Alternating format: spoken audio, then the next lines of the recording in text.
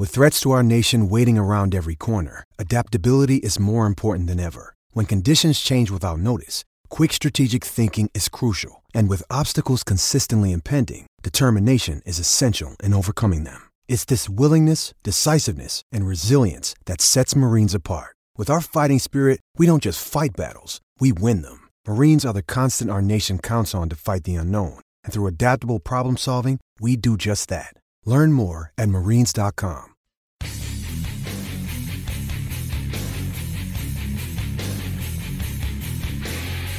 This is the Hammer Down Racing Report. And now your hosts, Scott Hammer and Ron Miller. Welcome, race fans, to the Hammer Down Racing Report for Thursday, March 2nd. It is the first show of March. It's crazy. Get rid of that.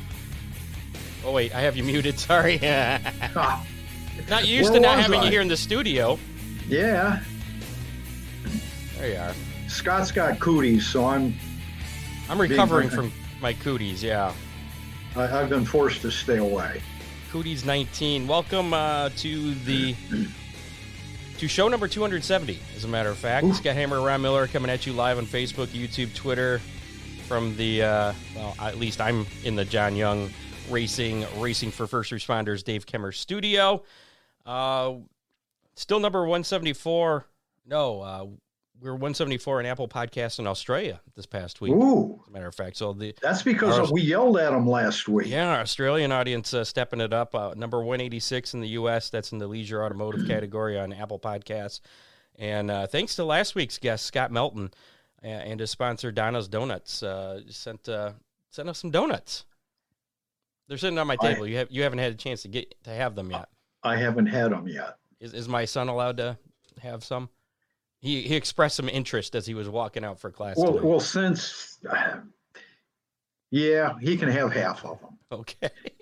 Tonight on the show, we're going to be speaking with Dustin Jarrett from FloRacing, Eldora Speedway announcer extraordinaire. We're going to embarrass him a little bit with the Oakshade celebrity charity race he was in. We're going to see if I'm sure he's had some more embarrassing experiences than that. I don't know. I don't know. We'll talk to him just a little bit. I'm sure you'll recognize his voice if you are a fan of FloRacing. Everybody's a fan of FloRacing. New sponsor this week. My brother's not. Well, I guess he's not a fan of Flow Sports because apparently it's a long story. He had a issue. All right. It had to do with hockey and things got messed up. But new sponsor this week. I didn't even tell you about this, Ron. No. DCR Graphics has jumped on board. Speaking of which, I probably should put a little scroll there. There they are. Locally owned and operated. They do full wraps starting at just $350. They also specialize in banners, stickers, die-cast, and T-shirt designs. They can do graphics for any car, any kind of car. Sprint cars, late models, modified, stock cars, compacts. I'm guessing you could probably do your old grocery getter if you wanted to as well. If it can be measured, they can do the graphics for it. Call or text DCR Graphics at 419-308-9523. You can also check them out on Facebook at facebook.com/DCR Graphics. Are you allowed to say where they're located? Sure. Okay. Well, you didn't say where they were located. You just said in call Northwest them. Ohio. I don't know exactly where. I didn't look that up. I could find out. Right. Dale Cole is the guy in charge there. Okay. So, yeah. Contact Freeze Frame Photos for all your racing photo needs, from action shots to victory lane. New items they are offering include custom cups for the kids, 20-ounce tumblers, water bottles, and more. Customize them with freeze frame photos. Any photos you like, racing photos, victory lane photos, they can put them on there. And if you're got a senior in high school, it's time for senior picks. They do those as well. Call Charlie, 419-476-9978. Freeze frame photos, special moments frozen in time. And Oakshade Raceway, where the fastest meet to race, oakshaderaceway.com. Follow them on Twitter, Facebook, or Instagram to keep up to date as to when that schedule will be coming out. I can tell you the season opener is coming up Saturday, April 29th with the Sportsman, Super Stocks, and the Compacts. Also, thanks to Big D's. We'll be giving away some Big D's pizza a little bit later on the show. Ron Miller Race Cars and Headhunters Barber Studio and Salon in Perrysburg. How about we bring Dustin in here? Let's bring Dustin in. All right. Mr. Oh, Jarrett. he's still there. He is. There I am. There he is. I'm here. Let's go. Amazing. Let's go. Hey, a shout out to Dale Cole, DCR Graphics, Weston, Ohio. Weston, thank you. I knew they were around in here. All right. Well, it's the power of Google is amazing whenever I'm back in the I thought you knew that. It was like your old friends. Me and Dale, we go way back. Me and Dale, we're tight, man. We're tight. What's up, fellas? How are we? Doing good. How are you? Good. Long time no see to both of you. I don't get up to Northwest Ohio as much as I'd like to anymore. No. And I first met you when you were doing the announcing at Eldora. And do you still do some announcing there? I still do the Dream and the World, and then this year I'll be back for the Lucas Oil Late Model Dirt Series. So their finale, the Dirt Track World Championship, is going to be at Eldora this year. So with our relationship at Flow with the Lucas Oil Late Model Dirt Series, we're streaming all of their events this year. I actually will get to call that race as well. It's a super cool deal. Like, at the 4 drivers racing for the championship, $100,000 to win race, $200,000 championship. That's going to be a pretty sweet deal. That's been kind of a controversial, or I guess in some people's mind, kind of a controversial championship chase style, as opposed to just doing it straight up before they kind of go on after the NASCAR model there. I don't know. I could go either way. It doesn't bother me they're doing that, but you're looking forward to that then? I am. I think it's here's the cool thing about it, right? Take all biases aside and things like that. 2 years ago, the winner of the Lucas Oil championship got $75,000. Fast forward to this year, 5th place is $75,000. So there's the cool thing about it is there's so much money on the line. Look, we're all race fans, right? We come from a breed where we don't always accept change that well, right? We all get stuck in our ways. I'm as guilty as anybody. So when something like that comes along, I think it's kind of natural for us to be like, man, I don't know how I feel about that. Look, when that 3rd week of October rolls around and there's 4 guys racing for a championship, $200,000 to win the championship, $100,000 to win the race, I think everybody's going to completely forget whether they liked it or not, and they're going to be all in. They're going to push every chip out on the table for that one. DJ, we were talking a couple of weeks ago about how dirt is grabbing onto some NASCAR things. How would you feel about a choose column? I think that would be really cool. It would. I do too. It would. Listen, and we can all say this. There are some drivers that would get it. They would grasp onto it and understand it really quick. There are some that they would be singing the race car, scratching their head, saying, "No, wait a minute, where do we go? What do I do here?" So, I would love it if we could get the drivers to understand how it works. What are you trying to say, Dustin? They don't have nothing at all, Ron. Nothing at all. The biggest difference is we don't have the spotters at the local level as the NASCAR guys do. So I think they kind of help with the decision making as far as that goes. But leave it to the driver. I think I'm with you, Ron. I think it would be great. How cool? I mean, how cool would it be though? Like you got a lockdown racetrack, right? That's maybe somewhat one groove on the bottom of the track. You could have like 5 or 6 guys all in one line that choose the bottom. The 7th place guy goes around all of them and chooses the outside, and suddenly he's got a chance maybe for a podium finish. Yeah, well, and the top side, the first lap or so, it could be a crapshoot, even if it is locked down on the bottom. Ron, I don't think I've ever seen you run the top side before. Hey, be still now. Old guys learn new things. No, you mentioned MAV TV kind of joined with Flow Racing. I mean, was that a big deal for you? I know you're excited now because you get to call the Lucas Oil late model races. Yeah, it was huge, man. It really was, and it's so funny how this sport works, right? Because we've got both personal and professional race relationships that we grow close to, and sometimes you drift apart, not drift apart in a bad way, but you're closer to some folks at different stages of your life and your career than others. And in this deal, there was a time where I thought it was going to be really close and it was going to happen. And then there was a time where I thought, man, there's no way it's going to happen. And then the middle of last year, early to middle of last year, things really started coming together there. And man, it's been great. Not to sound like a politician, but I mean, all seriousness, it's been a really, really big deal for Flo. It's cool for me because I get an opportunity to do a few more races. I won't do the entire schedule with Lucas this year, but myself and my good friend Ben Shelton, we're going to join all of the races that are taped for MAV TV. So it's cool. It was also really nice to spend about 18 days in Florida in February too. Yeah. So the weather up here wasn't horrible. So no, I saw that.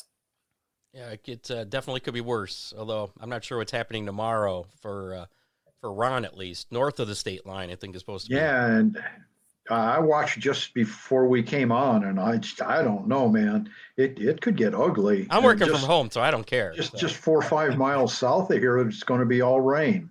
What's the next trip for you, Dustin? Where are you headed for your next race? So I actually leave in about 2.5 weeks. I'm flying out to California, not to call races, but to just to be on site. We have a USAC West Coast midget race at Bakersfield. A couple nights later, we have actually got the first high limit race of the year. We've got the Kyle Larson Brad Sweet series.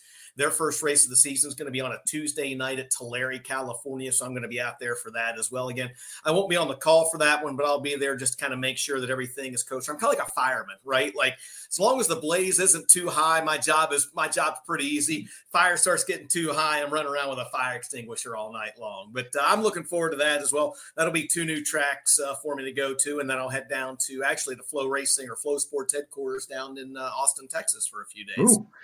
So are you going to be doing any open wheel stuff this year? I am not. No, Ron. I was super blessed, man. I had the opportunity to call that very first high limit race last year for Kyle Larson and Brad Sweet, and that was cool. And full disclosure, and Scott, you'll appreciate this.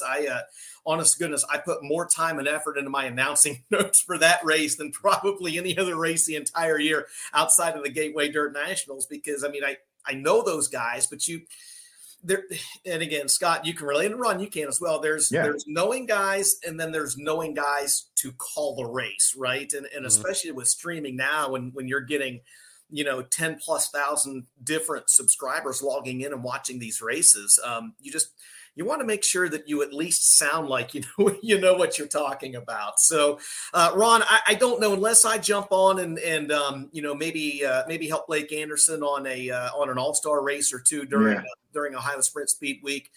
It's probably just going to be late model stuff for me. But man, we've got so much of that now with Castrol Flow Racing Night in America and the 2 biggies at Eldora, and now these there's 12 or 14 of these Lucas Oil races that are taped for TV. That really and truly takes a big chunk of time out of my schedule. Plus, I got to come home every once in a while and make sure that my wife hasn't changed the locks on the doors, or has suitcases sitting outside, or dog doesn't rip my leg off up to my shoulder or something. Yeah. Well, with the 2 major series, there really is no off season anymore. Yeah. And then you throw in the Gateway Dirt Nationals, in St. Louis, Missouri. And then a few weeks after that, we're spending about 12 or 14 days in Las Cruces, New Mexico for the Wild West Shootout. Speed Weeks happens like a week and a half after that. So they're really, really right now. I'm at home for 30 straight days. I honestly think that's my biggest break of the entire year. Let's talk a little bit about streaming of the racing. I mean, when did you get into streaming?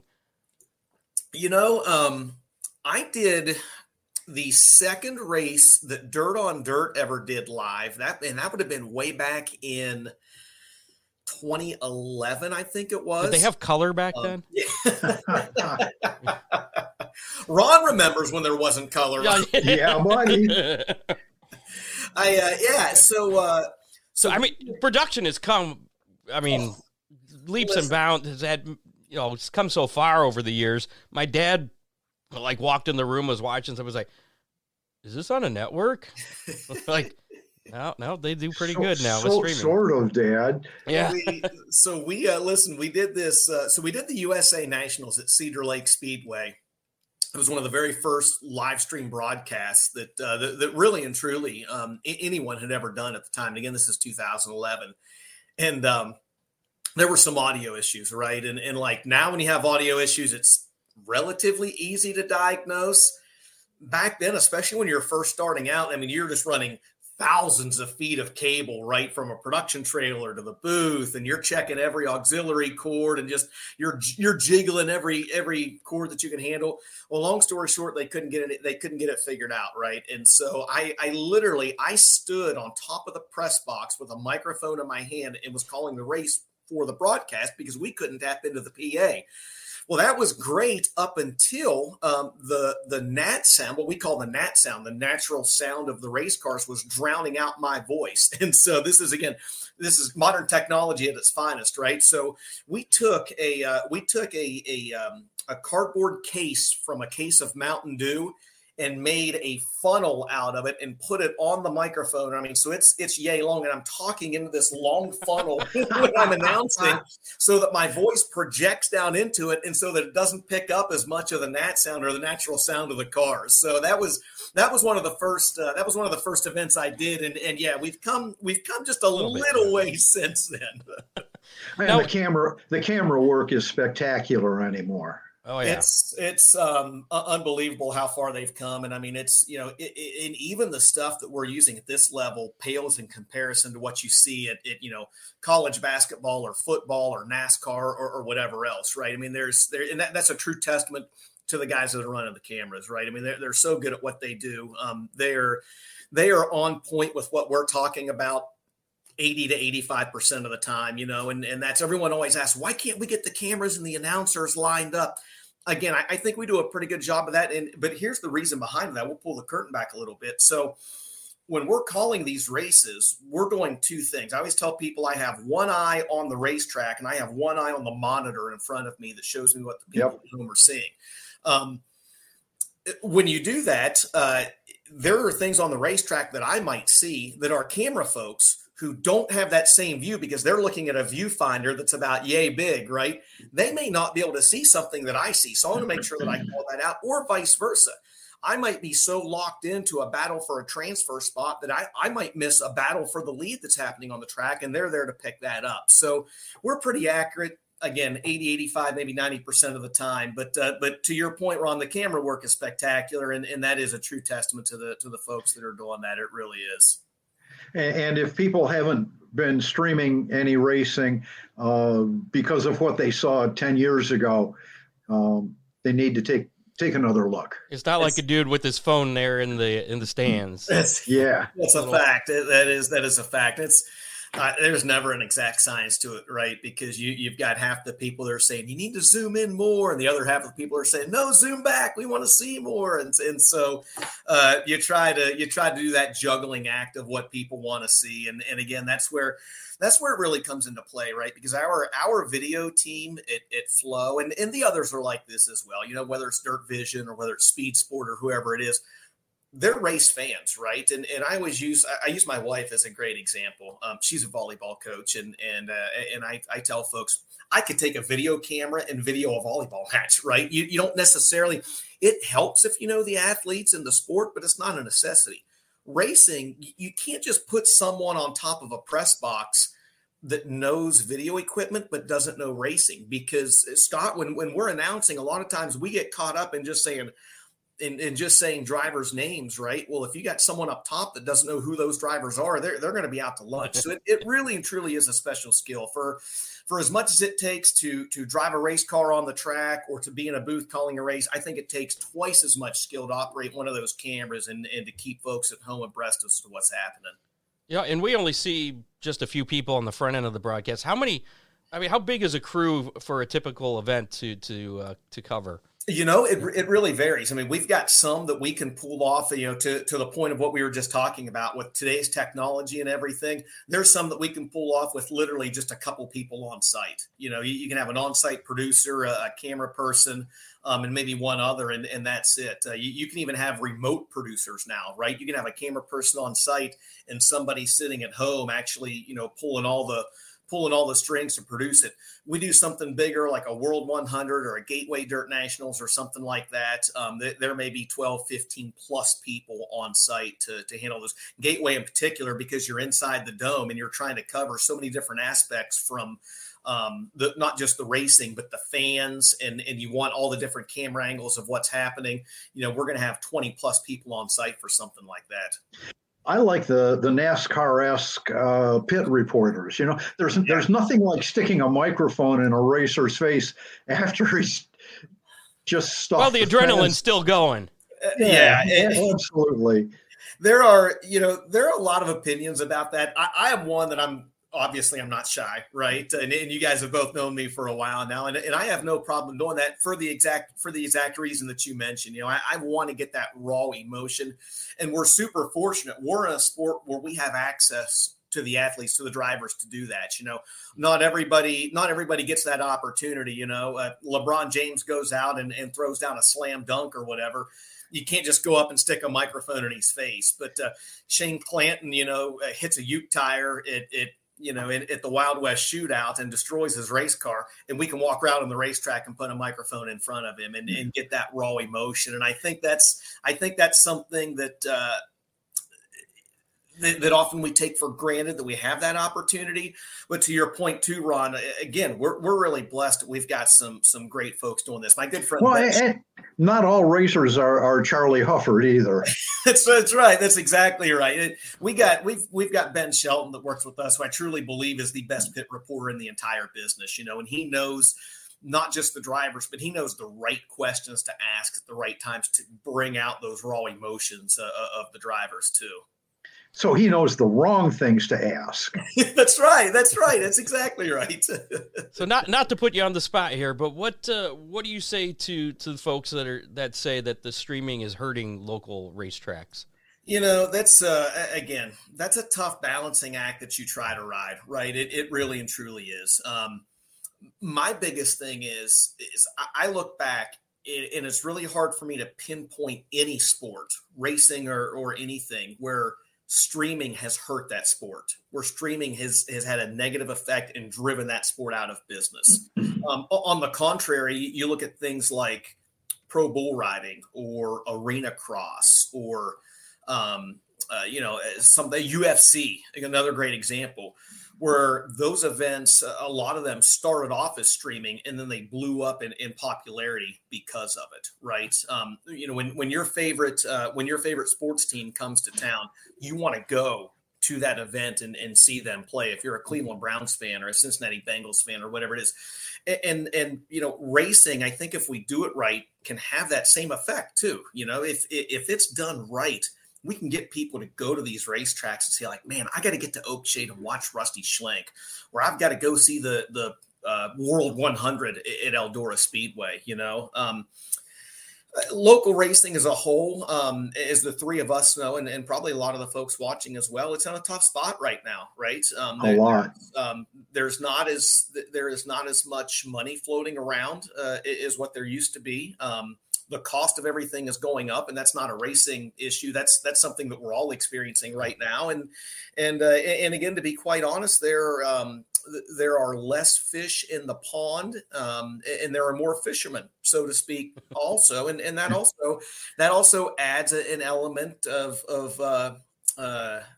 diversity to all of this. So to speak. You were talking about the Lucas payoffs, but the weekly tracks are in a real tight spot because their expenses have gone up, and they have to keep a tight rein on what they're charging to get in. So they can't match the purses that haven't covered the expenses for the racers. Yeah, what's the old adage? If it was easy, everybody would do it, right? Yeah. And that, I think of racetrack promoting as being at the very top of that list. We've probably all seen the meme, the Dr. Seuss meme of the book that says, "If I ran a racetrack," right? Yeah.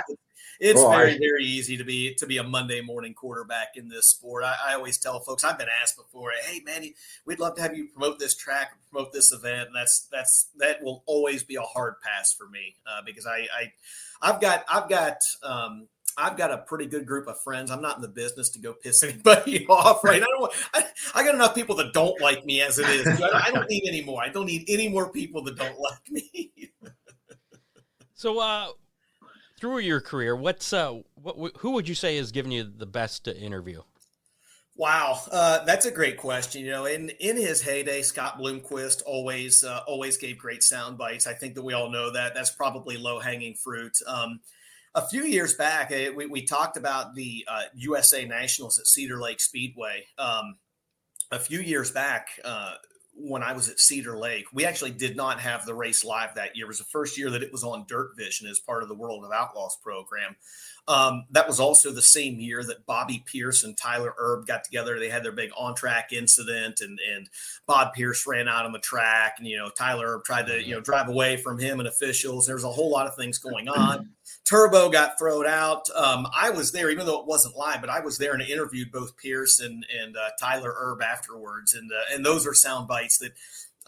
Number one will always stick with me, but number two at the time, and this has been, I think, almost 3 years ago now, that was the most watched clip at that time, the most watched clip in the history of Dirt on Dirt and the history of Flow Racing. Those two interviews right there. And so both of them are always really, really good for a soundbite or two, especially Turbo. You never know what the guy's going to say. And he's got that raw emotion that he always wears on his sleeve. And he's himself, and that's something that again, we're very fortunate we get access to these drivers right up front, close and personal like that. And I like it when they're themselves, when they don't have to play the political game, and they can give you those good sound bites. Is the Charlie Mefford interview from the Gateway Dirt National, is that the top one now?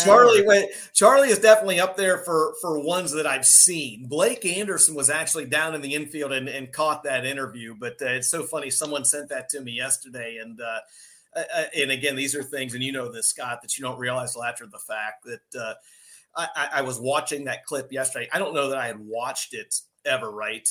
Since Gateway, and I'm watching it, and you can hear myself and Jerry Van Sickle and Ben Shelton laughing in the background while Charlie is talking also.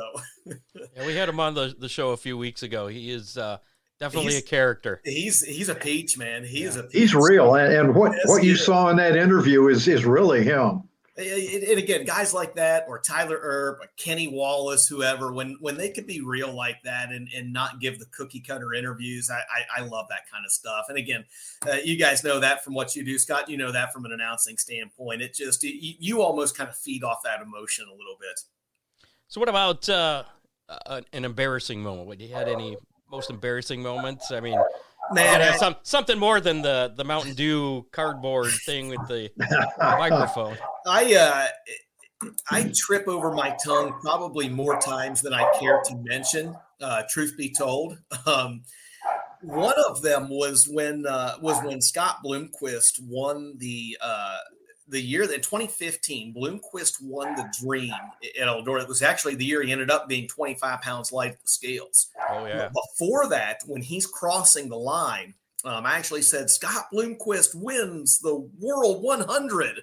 But it was the Dream, and so that's not too bad though. I caught it. It's not too bad. You're at the right track at least. Right, yeah, right track at least for sure. And I caught it right when I said it, and of course you have this oh no moment, and so I gave this little pause because again I kind of know how the process works, and I said Scott Bloomquist wins his 8th. Dirt late model Dream. And so I knew, and our editing team actually went back in, and now every clip you see of that race has that line in it instead of when he actually crossed the stripe. So thank God. And again, Ron talked earlier about how far we've come in streaming. Thank God for the editors, or else that would have probably been more of a major flub than what it was. Dean Henry, one of our listeners here, he's keeps mentioning these eating strawberries on the drive home this year. What's that? What's that? Oh yeah, there is. Yeah, there is. That had to have something to do with Florida. Yeah. So we, so one of the biggest content pieces that Flow Racing has, and this started with Dirt on Dirt a few years back, is something called the Drive Home, right? So for the folks that are watching that aren't familiar with it, all it started was Michael Rigsby grabbing his phone, putting it up in the dash of his car and recording us guys talking on the way home from the race, just like the three of us would if we were driving home from Oakshade one night, sitting around talking and bantering and everything else. So this year at the track, they thank you, Kyle. Yes, the drive home is awesome. So this year they gave me a quart of strawberries up in the press box, and of course, you know how it is when you're announcing, you really don't get a chance to eat or anything else, especially with these streams being live and everything. So, and you also know when you're announcing that you have this giant window of time where you can't eat at all, right? Like you can't eat anything when you're on the air. So I go from like 4 p.m. until 10 o'clock, 10:30 night. I hadn't anything to eat. So I'm walking out and we get to the car and I'm like, I am so hungry. Like we got to stop at Wawa on the way home. I'm starving. I realize, well, hell, I got this quart of strawberries here with me. So on the drive home, and mind you, this is only like a 15-minute drive from East Bay back to the house, the rental house that we're staying at. I ate the entire quart of strawberries on the air, on the drive home, which is again on YouTube and Facebook and all this other stuff as well. And I mean, we're talking big strawberry, these big, juicy Florida strawberries too. I absolutely annihilated those things on the way home, on the drive home. They didn't stand a chance. No suffering afterwards? No suffering afterwards. Absolutely not. As a matter of fact, I may or may not have washed it down with a little bourbon when I got back to the house. So you mentioned the Gateway Dirt Nationals. I would kind of lean toward that as your answer to this next question, but what is your favorite event to cover? Man, that's such a tough call because favorite is such a moving target, and that's not a political. How about what are some of your favorites? How's that? Yeah, there's a good one. Gateway is up there. Gateway is also, again, if I'm being very candid, is so much work, right? Because you've got, I mean, this past year we had 140 late models that were pre-entered, and I mean, I'm late model to the bone, man. I mean, I when I'm not announcing events, I'm watching at home on Flow, or I'm attending a local race, or I'm going to a new track I've never been to or whatever. But when you get 140 entries and you look down through the list and there's about 50 of those guys that you've never even heard of before, you are doing everything you possibly can. You're getting on Facebook, you're Googling them, you're trying to figure out any information that you can. You're reaching out to them on Facebook or Twitter or whatever else to get name pronunciations and accomplishments and correct hometowns and this other stuff. So it's a lot of fun, but man, it's a lot of work too. And again, this year at Gateway is a great example. Thursday and Friday, super smooth. We're on the air for 5, maybe 6 hours, and that was it. And then you get a night like Saturday where, guys just kind of lose their mind and they're ripping the fence down and flipping over and everything else. And you're getting caution after caution after caution. And it's one thing when you have cautions at a local track, as you know, Scott, because you can just throw some music on or you can just step away or let the fans enjoy themselves. But when you've got 10,000 plus people watching at home on a live broadcast, you can only cut to commercial breaks so many times. And so you have to fill dead air. And then before you know it, you're on the air 8, 9, 10, 11 hours. And that's, that can be a challenge at times too. But to get back to the original question, not to get us too far down a rabbit hole, that's one of my favorites. The Wild West Shootout has really become a favorite of mine. Vado Speedway Park in Las Cruces is gorgeous. It's just, it is one of the top 3-5 facilities in the entire country. What Royal Jones and his team have done out there is just spectacular. And it's not just a gorgeous facility, as you guys have maybe seen, has provided some of the best racing that we've seen anywhere all year, the last couple of years too. And so that's become one of my favorites. Eldora will always have a special place in my heart too, right? The World and the Dream. I mean, not just are they the 2 biggest dirt late model events in the entire country, but Eldora for me really and truly kind of helped propel my career. And Tony is still, I consider him a good friend of mine, and that will always have a special place in my heart too. So you mentioned that you're all about dirt late models. Why is that? What's got you gravitated towards dirt late models? You just don't know any better, right? And I say that tongue in cheek, but I grew up in and now live and have lived for the last several years now in kind of southeast Ohio, right? And so this area that I grew up in, that was really all that I knew. We ran late models weekly at a track that's just a mile down the road from where I live now called St. Clairsville Speedway. we would go there almost every Friday night and watch guys like Mark Banal and Ty Long and drivers like that race late models on Fridays. And then when they closed, the next closest tracks to us would have been Pittsburgh, which always ran late models, and then the Zanesville area tracks, R&R Speedway. Ron, did you ever get to go to R&R? I've never been to R&R. Yeah, it's been long closed. It's been closed for a little over 20 years now, but they ran late models weekly, Midway. What are you saying, Dustin? Why would I remember something 20 years ago? Hey, that's too recent. If I could remember it, I figured you could remember it too. But just south of Zanesville was Midway Speedway in Crooksville, Ohio. They ran late models weekly. And then in the early 90s, 92 or 93, the Moran's track, Muskingum County, had reopened. Right. And they ran late models. So all of our local tracks always ran dirt late models. And so I didn't know anything else, that was my life from the time that I was a child, really clear up until probably the mid 90s or so when sprint cars, and you think back to the mid 90s, that's really when the All-Stars kind of started taking off and, Ohio Sprint Speed Week started becoming more popular and everything else. But I'll always be a dirt late model guy. The last few years, though, I've really, really taken a liking to IMCA racing, IMCA modifieds, IMCA stock cars out in Iowa and in that area. Really competitive, really good. It really has brought the race fan in me back out because they're so competitive. They're so close and there's so much talent out there and the tracks are just so well prepped. These are events where you can still go to them and a guy can come from dead last and win, and we still see that in late model. We've seen it this year, right? Hudson O'Neal wins Volusia from 23rd a few weeks ago. Right. Still see that in dirt late model racing and in sprint car racing, but it's more frequent with IMCA. And again, that I'm a race fan at heart, right? Just like you guys are. We're blessed we get to do what we do. But that has really brought the race fan back out in me watching those guys out there the last few years. Did your dad run late models at all? He did not. No, he ran a mechanics race one time at R&R Speedway in my uncle's car, and won it. Actually, he won the mechanics race. He ran a sportsman car for a few years. So he started off in street stocks, right? And again, we're talking in 92, 93. So that was the the old school bodies they had back then. The street stocks had the big wide tires on them that made them look really cool. He ran a class called Sportsman for 1 year, which really was not too dissimilar from the old Oakshade Sportsman rules, where they had the wide tires. They had like the old stock front clip cars. Yes, sir. That was again 99. This would have been probably 95. That's what they had in and around the Zanesville area. So that was as close as he came. He ran a stock car, or a street stock bomb, or whatever you want to call it. He ran that pretty much the rest of his life up until about 5 years ago. He bought what we call the Kryptonite house car. It was actually one of the first Kryptonite modifieds the Carpenters ever built. Tyler Carpenter took it out and won like 8 million races the first year that they had it. He's had that car for the last 4 or 5 years now, and he's got like a checklist of 10 things that he's got to check off before he races, right? Like it's got to be above a certain temperature. It can't be below a certain temperature. All the grandkids have to be there. If all those boxes get check marked off, he might take the modified out and run it then.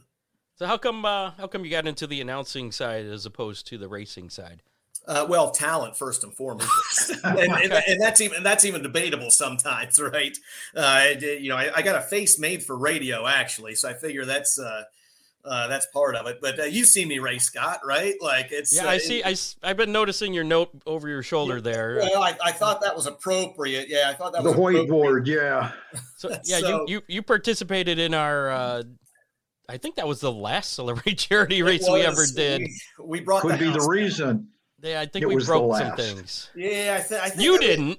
Other people did. We can blame Clay for that, right? Clay Kurtzenbauer, didn't he? Yeah. I think he tore up. I think he tried to take the wall down, and he did. He tried to take the wall down. Yeah, he did. But again, the guy that led the most laps in that race. I want to make sure that this is documented on the podcast here, right? Okay. Didn't win, but led the most laps. Wasn't that because where did he finish? I got third. I know that. I think Scott. Me and Dan Rice wrecked, and I think we got Norm Van Ness in it, and then. Yeah, I remember Norm won. I think I finished second. Norm won. You were second, and I was third. Yeah, and I remember that. I remember I was catfishing around the bottom. I was in Carl Spore's car, and I was not going to take that car off the bottom no matter what. And then with about 3 laps to go, you or Norm, one of the two come. Actually, I think both of you come ripping around the high side, and I thought, well, I can keep up with these guys. That's no problem. I gave a little too much gas one time getting off the corner, and it probably felt 10 times more sideways than what it actually was. And I was like, oh, no, we'll back off of it. We'll just be happy, keep bringing her home in one piece with a podium finish. That was actually, I ended up buying that car after. I know you did. I know. Yeah. That was my just first race. Imagine if you would have been in Ron's car. Imagine how much I hated every minute of that, Scott. Of what? When I was in your car? No, we won't even go there. All right. I don't know about you, but that one sure scared me. But did you have fun, Dustin, in that race? Blast. I had an absolute blast, and I would, if the opportunity ever came up again, I would absolutely jump on it. It was a lot of fun. I borrowed a racing suit from John Henry to wear, and it was really cool because it was the Eldora. It was. Race. That's that exactly was awesome. what it was. Yeah, he had won the Eldora Track Championship the year before, and back then, and they might still do this. Eldora would give their track champions a brand new race suit and had the giant Eldora logo on it. So I looked, and I was still announcing at Eldora then. So I looked all Eldora official except for the belt, the name thing on the bottom of the belt. It said John Henry on it, and he was 10 times better looking than me. So there was no way that I was going to fool anybody, both in terms of looks or driving talent there. A little duct tape would hide that. That's right. That's exactly right.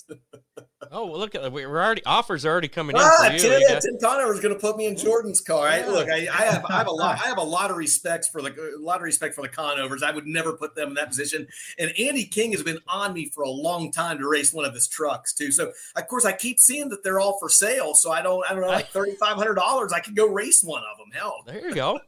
I know Jerry Keyser, who has been on the show with us off and on. He just ended up selling his. And I know he had a lot of fun in that, especially when he went upside down. I can't imagine Jerry being upside down, though. Oh, boy. Not for very long, anyway. Maybe we'll have to revisit. It's been over 10 years, so maybe a lot of people have forgotten. Exactly. Maybe it's time. That's right. That's right. All right. So now you not only announce, but you're also the global partnership manager. What does that mean? It sounds really important, doesn't it? It does. It's just a made up title that I'm just kidding. So I am basically a middleman for FloRacing and all of our partnerships, right? So the easiest way to put it is, and that's my full-time job. Announcing's like 3% of what I do. We sign a rights contract, right? And racing rights contracts are not that dissimilar from baseball, football, and other sports right now. There's a series or an event or a track we want the rights to, or maybe they approach us and say, hey, we'd love to have this event or this series on FloRacing. Our team goes through and they say, okay, well, based on this, that, and the other, we feel as though that we can get this much money out of it. And so we're going to offer you this much money for the rights. Once we sign that rights deal, I'm basically the next person it goes to. And all I'm trying to do is make sure that all the balls are staying up in the air that we're juggling, right? I'm getting the appropriate folks from Flo connected to the appropriate folks with the track or with the series. If there's ever an issue, I'm usually the first person it goes to. 9 times out of 10, I don't have an answer for what has gone wrong or what the issue is, but I do try to diagnose the problem and get back to them. That way they're not bouncing around all over to 800 different people, right? So that's the long and short version of what I do. And again, I mean, announcing is really, really and truly is only a very, very, very small fraction of what I do. Now, do a lot of tracks come to FloRacing to try and get them to cover? Or? Really, yeah, there really are, man. It's and it's good and bad, right? Like, and again, I say this just being very candid with you guys. We would love to have twice as much as what we have now too. That's the again, if you look at the scale, that's one side of it. The other side kind of balance that out though. you have to take a look at your resources, right? And what's available. That's not necessarily just resources in terms of money. That's resources in terms of other conversations that we've had here, in terms of camera folks, in terms of equipment and everything else. There's only so many capable camera people of going out and doing this.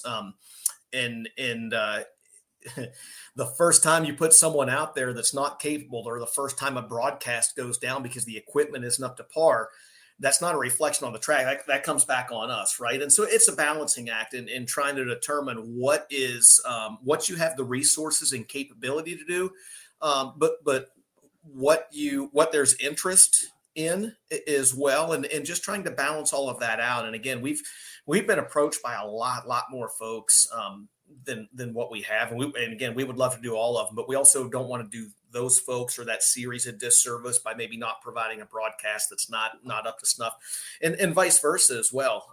It works both ways. It's reflection on them, reflection on us. I really and truly, and again, this isn't a homer statement, I really and truly believe Flo's probably at the best point that it's ever been in right now in terms of finding that balance with some really good national stuff, again, like Lucas Oil, like the All-Star Sprints, like USAC, tons of really good asphalt stuff, the NASCAR weekly racing stuff we have. We've got, we just announced a few weeks ago, we got the Cars Tour, the Dale Earnhardt Jr. is back, and we have Smart Modified. So some really good stuff on both sides on kind of a national level, or with national recognition or national flavor to it. And then some really, really great regional stuff too, right? We've got Comp Cam's late models. We've got Ray Cook's Spring and Southern Nationals, IRA sprints, ASCS sprints. So I think it's a really neat balance of things that we have that, no disrespect to any others, but it's really and truly different from what most other folks are offering right now too. What about I've seen some startups too that seem to be doing an okay job. So it's more than just the big two. Yeah, you're absolutely right. There's a lot that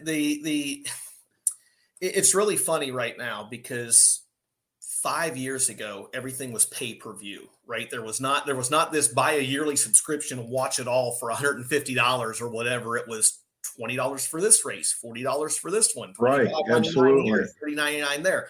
And everybody complained, why can't we just get one subscription, so it's slowly but surely, that was the model everyone shifted to.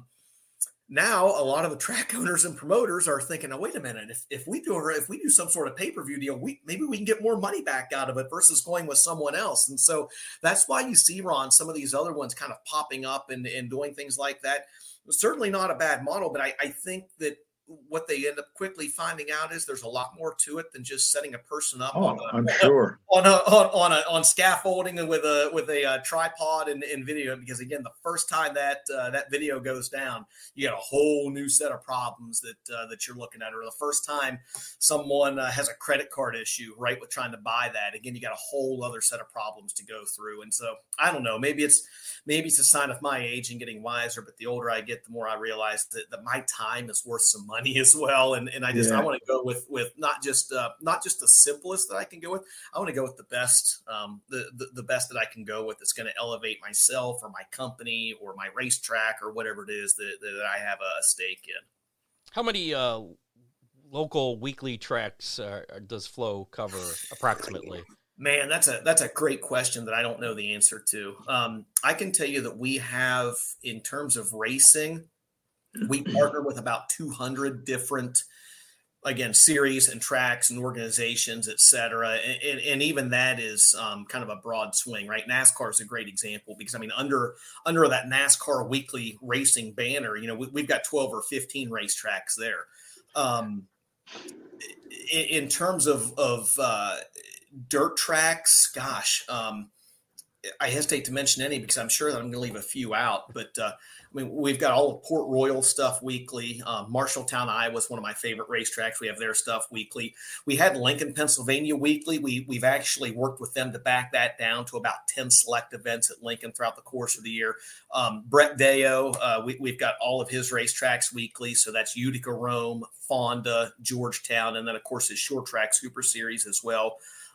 Port City, which is weekly micro racing out in Tulsa, Oklahoma. We have their stuff weekly. So there's a lot of them. And again, I'm forgetting several, right? Not intentionally, but and in the essence of time, those are some of the ones that cover multiple different aspects and layers of racing that we have. And again, we could have really and truly, we could have a lot more than that. But it again, is finding that balance of what works for us, but also what works for them as well, and providing a quality product for the people that are watching at home. And look, and getting back to another point that we had, not taking butts out of seats, right? That's not the business we're in, because look, if anybody, Flow, Dirt Vision, Speed Sport, whoever, if we're taking butts out of seats, not only is that not good for the track, that's not good for us either, because that means that track is probably teetering, and I mean, there's a possibility they may not be around. Well, that's certainly not good for us. We're not in the business to run anybody out of business, right? It's quite the opposite. We want to showcase the tracks in the best light that we can possibly showcase them in. Again, going back to our earlier conversation, so that we can get people out to these tracks, so that people watching at home, talking about this balance, right? Showing these tracks in the best spotlight we can show them in, so somebody can say, hot dog, I got to get to Oakshade some Saturday night and watch these guys, watch Devin Shields go out and battle Rusty Schlenk and these other guys and Ron Miller for a late model win, Did you Google these names ahead of time? Or No, I still stay very, very, very connected with my Northwest Ohio roots. I read Oakshade's results religiously every week. I read Attica's results religiously every week. Limaland, I still check out Limaland's results. Waynesfield, when they have a race, I do. I Fremont, I really try to stay connected with that stuff as much as I can. When do you sleep? Overrated. What's sleep, right? What's sleep?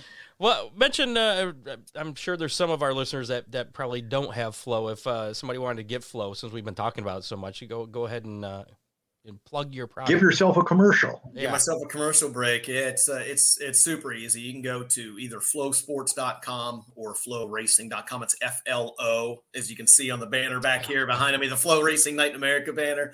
It's Flow Racing. It's $150 for the entire year. That gives you all access to everything. It's not, there's no pay-per-view models. We don't hold any races back. That $150 gets you access to, other than the Kings Royal, every event at Eldora. It gives you access to the Gateway Dirt Nationals, gives you access to every All-Star Sprint race, access to every single USAC race, both USAC National and USAC West Coast. It gives you access to IRA sprints, Comp Cam's late models, NASCAR weekly racing. I mean, there's, at last count, there was well over 2,000 races over the course of a calendar year. It was at one point up above, I think, 2,400.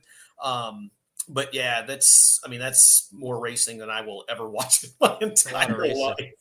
Doesn't it, I don't know if it still is, but I thought that Flow actually has other sports as well. And you have access to that Flow's actually ECHL hockey. You're exactly right. Yep. Yes. Flow's actually got, go Wheeling Nailers, by the way. Toledo Walleye. Walleye. I've seen many Nailers and Walleye game in my time. But did I see something that the Nailers are folding after this year? Boy, I hope not. I thought I saw something like a month ago, but it might have been. Anyway, it might be inside information. I don't think it was inside information. I saw it on a Facebook post, so I thought it had to be true. Oh, it had to be real. If you read it on Facebook, it's got to be yes, true. Exactly. No, Flow, you're exactly right. Flow's got a lot of other sports. Flow hockey, Flow wrestling, Flow track, Flow volleyball, Flow football. There's a ton of stuff on there that really and truly is enough to satisfy any sports fan. And again, I don't really want to sound like a homer, but that is yes. Thank you, Dave. The best $150 that you've ever spent.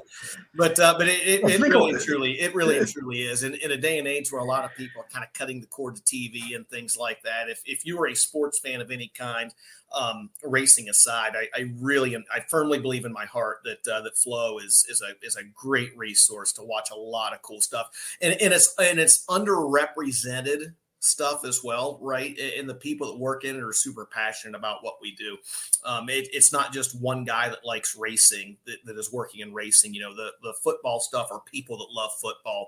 The jiu-jitsu stuff are people that love jiu-jitsu. The grappling stuff is people that love grappling, right? So these people that work at Flow, my colleagues, they're really, really passionate about their sports. And as you guys know, and probably everyone watching at home knows too, when you're really passionate about something that you like, I think that passion bleeds through into the work that you do, and it makes a better product. I firmly believe that. How close are you guys to getting some in-car cameras? Man, it's funny that you say that. That conversation actually just came up about a month ago or so. So we did a test on that at Eldora back in 2020 when we had the replacement races, right? Mm-hmm. When they had the not the Dream, they had the Stream. And not the World 100, they had the Intercontinental Classic. The reason we were able to pull it off there at those particular events is because there was less than 500 people on the grounds, right? There's, you don't have 25,000 people there all on their cell phones and everything else. So the reception, the ability to transmit that into the mobile production studio was a lot easier. To try to do that at an event where you've got any more people than that on the grounds is almost impossible. At least with the technology that groups like Flow and again Speed Sport and Dirt Vision and some of these others have right now. It's coming. It will come at some point, but to the point of the conversation that we've had here today, at least on our side on Flow, we're not going to do anything if we know it's not 100%. We could go out there. We could go out there and try it right now, right? But we're not going to do it unless we know that it's up to our standards and going to really add to a broadcast and add value to the viewers at home. I thought that the driver's eye camera that NASCAR has showcased the last couple of weeks, pretty amazing. Yeah, that's awesome, man. That is really cool. It's not above the helmet. It's not on the side, but it's right. It's a camera. What they say as big as like your pinky nail or something. Yeah.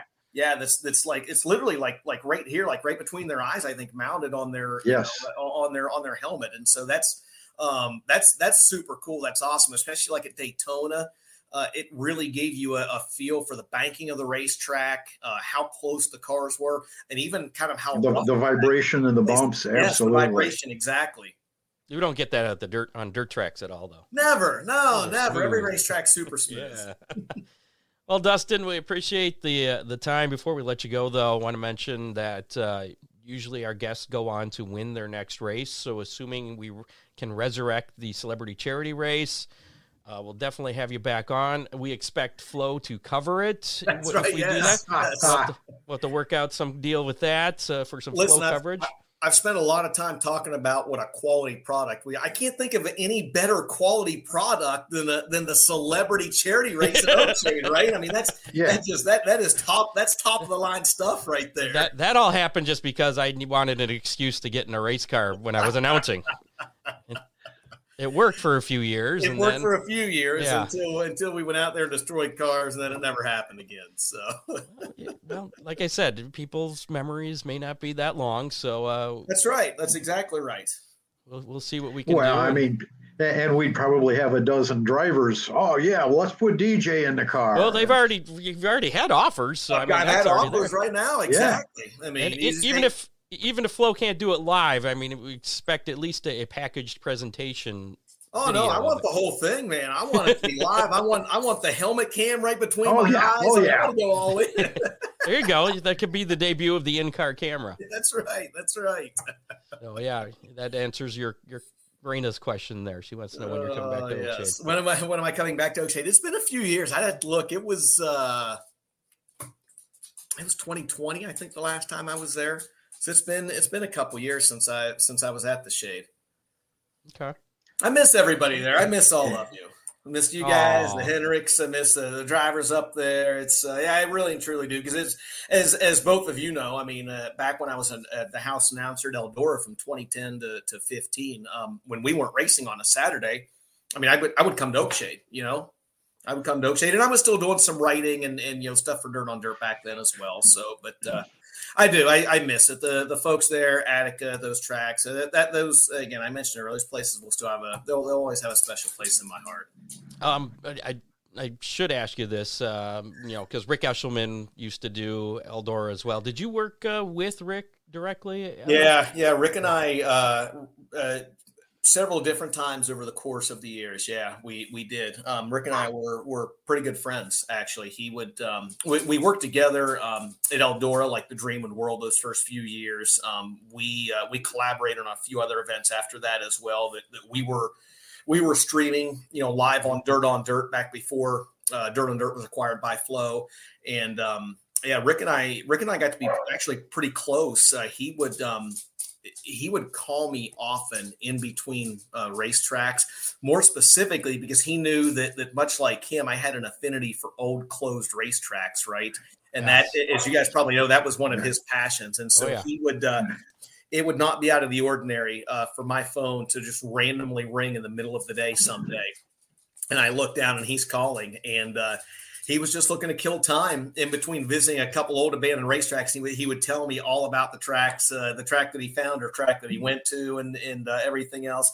The other time that he would call me would be if Blair Nodorf out of Renner, South Dakota was racing. We nicknamed him Snowdrift way back in the day. Rick was as you guys know, Rick was a big nickname guy. He wanted to give everybody a nickname, right? And he and I always talked about that. But he loved that nickname for Blair Nodorf. He loved that we called him Snowdrift. And so anytime that Nodorf would be at a race that he was calling, Rick would immediately pick the phone during registration, mind you, and call me, be like, DJ, Snowdrift is in the house. And so that was, it's little things like that, right, that you miss about someone. They're the obvious things like working together and announcing together and things like that. But the Snowdrift phone calls and then the phone calls in between, those abandoned racetracks, those are admittedly the things that I probably miss most about Rick. Speaking of abandoned racetracks, that's where I first started announcing, was with him at Millstream. Flag City at the time. Yeah. It's not abandoned. It's just sleeping. It's. I know a guy that tried to resurrect that a few years ago. Yeah. So do we. We know several guys that have tried to resurrect it. We were even involved in part of it. So yeah. And anyways, I thought honestly, Scott, I thought you were going to say Brian. I thought Brian might have been where you got your starts. That was going to be my next question. Was what about Bryan Motor Speedway? Do you remember Brian? I never. So I went and visited. That was one. That was an abandoned track that I visited right back in, probably 2003. I went up and checked out what was left of it, but that's pretty sad. Yeah, I never got to see a race there, and that was. I mean, again, I only lived in Northwest Ohio from 04 to 14, so for about 10 years, right? But it had closed before the time that I got there, but I did get to go to the site of the track once.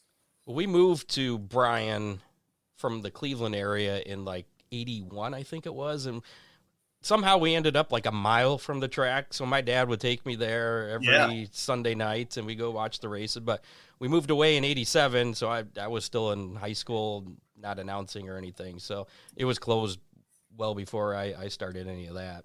I did, like you, I did get to call a few races at Millstream, though, for Dean, back when Dean Miracle. Right. Okay. Yeah. And I'm trying to think of the other closed ones. I visited Scutch one time, long after it closed. McCutcheonsville. Yeah. Again, never got to see a race there because it closed before I was up that way. Well, that guy, I think it was Dean Plaxis or something, had purchased it, and I thought it was on its way to being reopened, and then it fell apart. Yeah, tough to do now anymore, right? Like, it's all the respect in the world to anybody that promotes a racetrack, even more respect to anybody that either opens a new track or resurrects a racetrack, because it's, as we talked about earlier, again, it's not easy. It is not easy at all. Requires lots of money. That is, yes. So, hey, you know how you make a small fortune, right? Is you start with a big one. Start with a big one and get a racetrack, and then you're left with a small one. There you go. Well, Dustin, we should probably wrap this up. We could probably talk for another couple hours, but I appreciate the time. If Flow Racing ever wants to be a sponsor of the show, let me know. We can. Oh, I see what you did there. Hey, I give you some free advertising. Yeah. So what's the next event that's coming up on Flow? Oh gosh, next big event. We have literally got something. I mean, you're looking it up right now, aren't you? Every single day of the week, I am looking it up right now because I don't know. We've actually got Ray Cook's Spring Nationals this weekend from Swainsboro and Sonoy, I believe. And those actually might be sneaky good races. They both pay $10,000 to win. Some other stuff, World of Outlaws at Smoky Mountain got rained out. So if Ray's able to get those races in at $10,000 to win, you might have some sneaky good fields with those. The next really, really big one is probably going to be that outside of the Lucas Oil late model series coming up. Actually here in Ohio at Atomic, and then Brownstown, Indiana. After that, again, it's probably going to be that Larson Suite, that high limit race out in Tulare, California, coming up on March 21st, a Tuesday. If it doesn't get snowed out.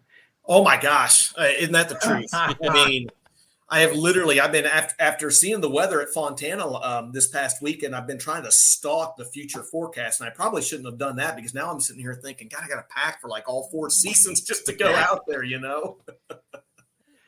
Well, I'm sure there's stores. Just bring shorts if you need pants. Look, one of these days, it's going to happen. One of these days, I am going to go on one of these racing trips where I'm working, and I'm actually going to have to buy another suitcase just to haul my junk back home because I've had to go out and buy extra layers of clothes. People have given me shirts and polos and everything else to take home. It hasn't happened yet, but it's been real close a few times. How many racers shirts have you purchased or acquired? Have I purchased? 0. Have I been given $1 million? Okay. And here's the thing, and I don't know if you're like this or not. This is no disrespect to any of the racers, but a lot of times I'll wear those around home and everything else. I really try not to wear them to the racetrack, right? Because the last thing I ever want to do is I don't want someone to alienate somebody. Yeah, and because I am not, and I say that in 100% honesty, right? Because as you know, Scott, from doing this, and Ron, you know this from being a racer too. Really and truly, you become friends with just about all those guys, right? I mean, 95% of the guys in the pit area, you end up becoming friends with, whether you race, whether you announce, or whatever else. And that's the truth. That's how it is with my life. I'm super fortunate that I can call most of those guys and their crews and their families my friends. And so I don't want to walk around the pits with a Devin Moran t-shirt, for example, and then have someone say, "Oh, DJ, he's a big Devin Moran homer." I knew it because. You know how it is. We get that all the time, right? Bobby Pierce is a great example. Half the people out there say, "Oh, they love Pierce. He's all they talk about." The other half of the people are saying, "They never talk about Bobby Pierce. How come they're not mentioning him?" Like I can't win. You can't win.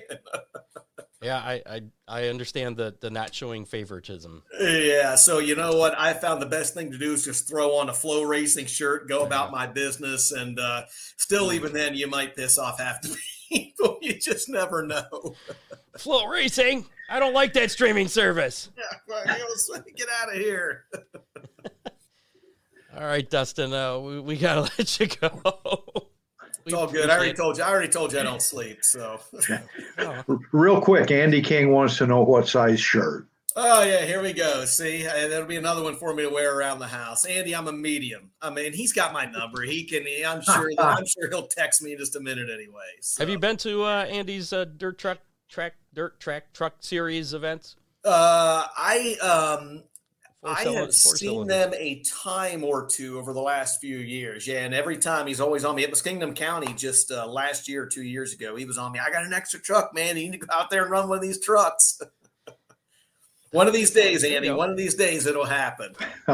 Yeah, do that race first before the celebrity charity race. That way you can get your win out of the way. I need to get warmed up. I need to get warmed up is what it is. It's been a few years. I'm pretty rusty right now, Scott.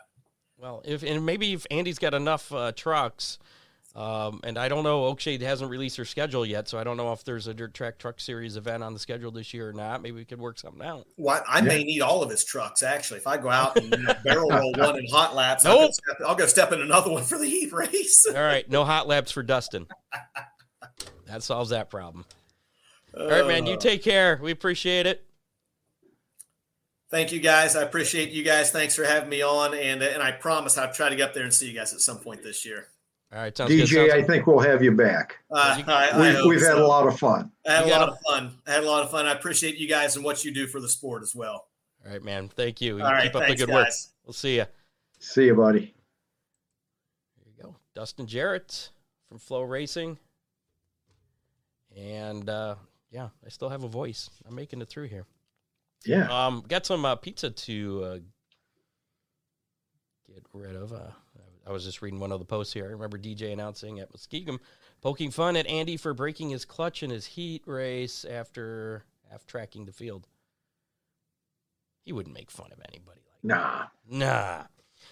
A little bit of racing roundup from this past weekend. Former guest Justin Peck finished second on opening night of the Icebreaker 30 at Lincoln Speedway in Pennsylvania.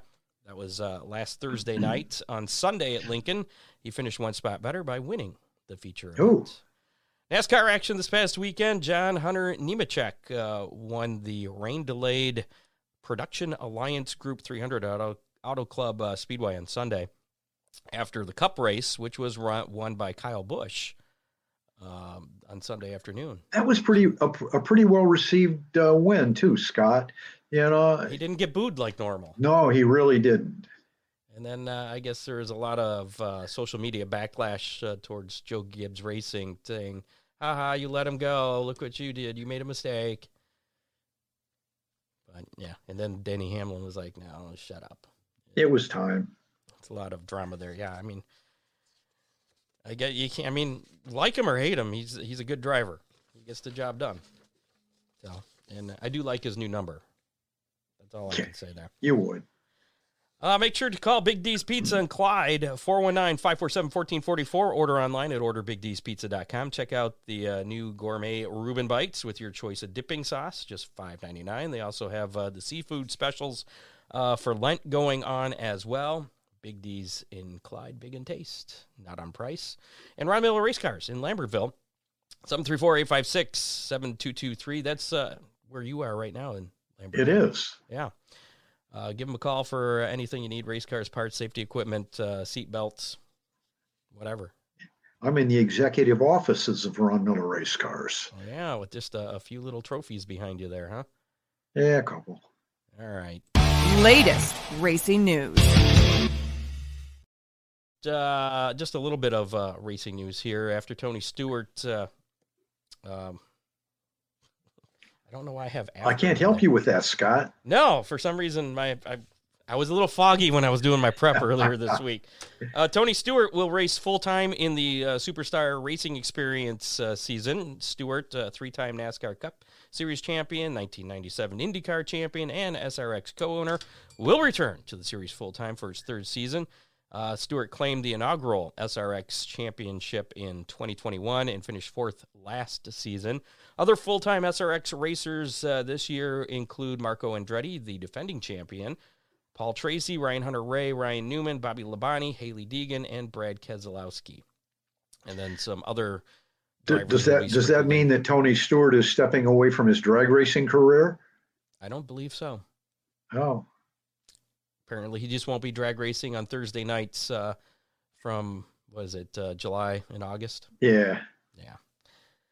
Barry Marlowe from Great Lakes Super Sprints has released a 2023 schedule for I-96 Speedway up there in Michigan, as previously reported by us and probably other people. Barry has rented the facility and will be promoting events there this season starting on Friday, April 21st. That show will have the Great Lakes Super Sprints, UMP late models, and mini wedges. There's going to be 9 nights of racing altogether.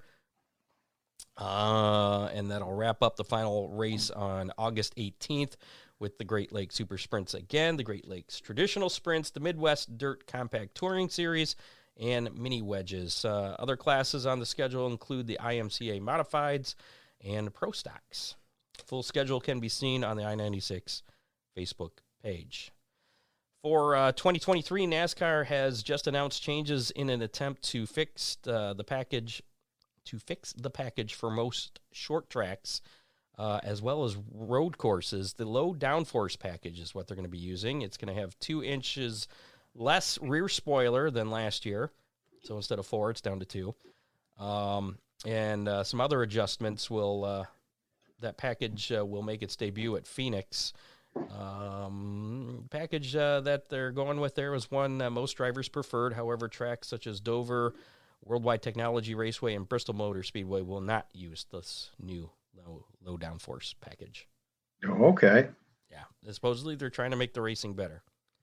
I don't know if that always works. More manipulation. Yes, exactly.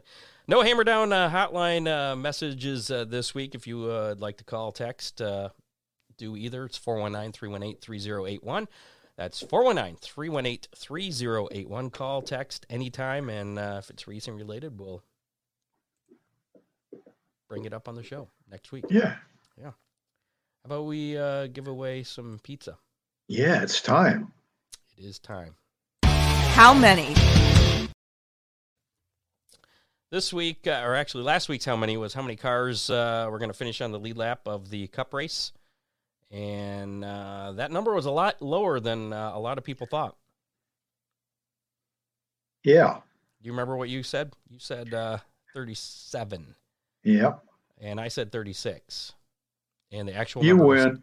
20. 20 cars finished on the lead lap. They actually had the biggest crash ever, or crash involving the most cars ever at California in its history.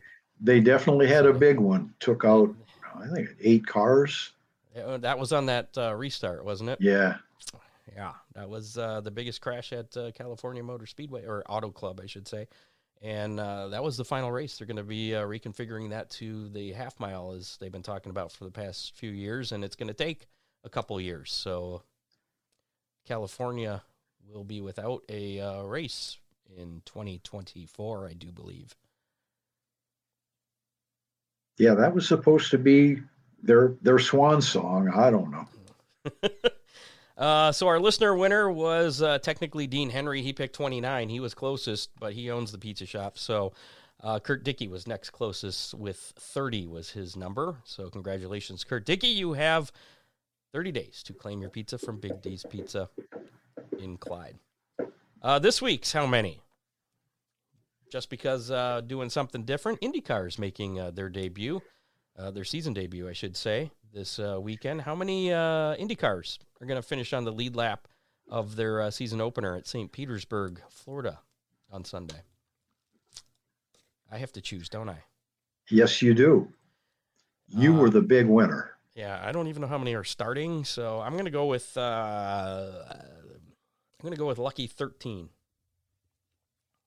I'm going 14. All right, if you want a chance to win a Big D's Pizza, just put your guess, just put a number in our Facebook Live comments or our YouTube Live comments. Whoever's closest, doesn't matter if you go over or under, you will win a Big D's Pizza next week. And if we have a tie, you can guess the same number as someone else. We will spin the Big D's Pizza wheel to break that tie and determine the winner. So Dean Henry did good last week, and he's picking 21. It seems like a lot of cars. But I guess it is a road course. But I don't think they do the lucky dog, though. No, they don't. I don't know. I have no idea what it's going to be. Racing action coming up this weekend. This weekend's Big D's Pizza Racing Menu. So as Dustin mentioned earlier tonight, the World of Outlaw Case Construction Late Model Series was set to run the Tennessee Tip-Off tomorrow and Saturday. That has been postponed, I guess we can say, due to the unstable weekend forecast that includes the potential for thunderstorms, high winds, and the possibility of heavy rains. Tennessee Tip-Off at Smoky Mountain Speedway will now be run on Thursday, March 16th. So it's going to be a one-day event instead of two. World of Outlaw NAS Energy Drink Sprint Car Series set to be in action for the Low E Insulation Spring Showdown at Volusia Speedway Park. That's on Sunday and Monday, March 5th and 6th. NASCAR Craftsman Truck Series back in action at Las Vegas Motor Speedway on Friday night for the Victoria's Voice Foundation 200. That'll be at 9 p.m. on FS1. Xfinity Series, they'll have the Alsco Uniforms 300 at Las Vegas. That's going to be Saturday, 4:30 p.m. on FS1. And Cup Series Pennzoil 400 presented by Jiffy Lube at Las Vegas on Sunday at 3:30, and that race should be on Fox. Of course, all these times Eastern for our listeners in Australia. Eastern U.S., I should say. And the NTT IndyCar Series makes their season debut at the Firestone Grand Prix of St. Petersburg in St. Petersburg, Florida. That's on Sunday at noon on NBC. So, and there's the all-wheels. Boy, that's kind of tough for the folks in California. That race comes off at 9 a.m. Yeah. The all-wheels swap meet's going on at Fremont this weekend, right, Ron? It is. Okay. So don't forget all days. I think if you want to have a spot, you can load in on Friday. It's Saturday only. Okay. And speaking of how many, if you're listening to us on the podcast, on Spotify or Apple Podcasts, whatever. Or wherever. Yeah. Once you're done listening, which you'll be done in just a couple minutes because we're about done here, head on over to our Facebook page or the YouTube channel and find the video for Thursday night show. Put your guess in as long as it's before noon Eastern time on Sunday. We'll give it right up till race time. Then you can get your guess in. After 12:01, though, it's too late. Sounds fair to me. There you go. You can get your chance to win that Big D's pizza. Big thanks to our associate producer, Dave Kemmer, this week for helping out while I was very foggy. Suffering from cooties. Cooties, yes. First time getting cooties since the cootie pandemic began. So now I got it out of the way. It's all good. Also, thanks to contributors Matt Swander, John Young, Doug Dock, Bob Stazak. Make sure to like us on Facebook. Follow us on Twitter at Hammer Report. Follow us on YouTube. Listen to us on your favorite podcasting platform, including Apple Podcasts, Spotify, and iHeartRadio. Check us out at HammerdownRacingReport.com. If you want to be a sponsor, we got sponsorship information on there. You can check out the shows on there. Everything you need to know. And also make sure to rate and review us. Share us with your friends. It helps us out with all those weird social media algorithms. Thanks to our sponsors, including our brand new one. Make sure to support DCR Graphics. If you're a race car driver and getting your car ready for this year, you need a nice wrap, give DCR Graphics a call. Also thanks to Big D's Pizza, Oakshade Raceway, Ron Miller Race Cars, Freeze Frame Photos, and Headhunters Barber Studio and Salon. Thanks do we know if DCR Graphics has a Facebook page? They do. Facebook.com/DCR Graphics. There we go. Graphics spelled normally. ICS at the end. Some other graphics places do an IX. Not them. So, thanks again to our guest, Dustin Jarrett. It was great talking to him. We'll have another great guest next week on the show. Tune in live Thursday, 7 o'clock. We'll be back. And hopefully Ron will be back in the studio. In this studio. I'm ready. You ready? Yeah, oh yeah. All right. Well, I'll have to make sure that all the cooties are gone, but I think I'm off of my restrictions as of tomorrow. So. Ooh. Yeah. So I'll see you next week. Yes, we will. And everybody Thanks else. for listening, folks. See ya. You have been listening to the Hammer Down Racing Report, available on demand on iTunes, Google Podcasts, Spotify, or your favorite podcasting platform. Have you ever wanted to know how to win a Formula One Grand Prix? I mean, really know. Know about the driver tactics from the cockpit, the strategy calls from the pit wall, and even the mind games in the paddock. There's a lot more that goes into winning a Grand Prix than just 90 minutes of racing. So every week on the F1 Strategy Report, we're taking a deep dive into the decisions that shape every result. Hey there, my name is Michael Laminato, and every week I'm joined by an expert guest from the paddock to talk through the big calls that won the race and the missteps that resulted in bitter defeat. Before every race, we'll look back at the previous year's result and consult the current form guide, and we'll be in your feed after every Grand Prix dissecting the outcome and what it means for the championship. So for your regular hit of Formula One analysis, subscribe to the F1 Strategy Report wherever you get your favourite podcasts. The Strategy Report is a Beer Mogul podcast on the Evergreen Podcasts Network. My name's Michael Laminato, and I'll catch you after the checkered flag.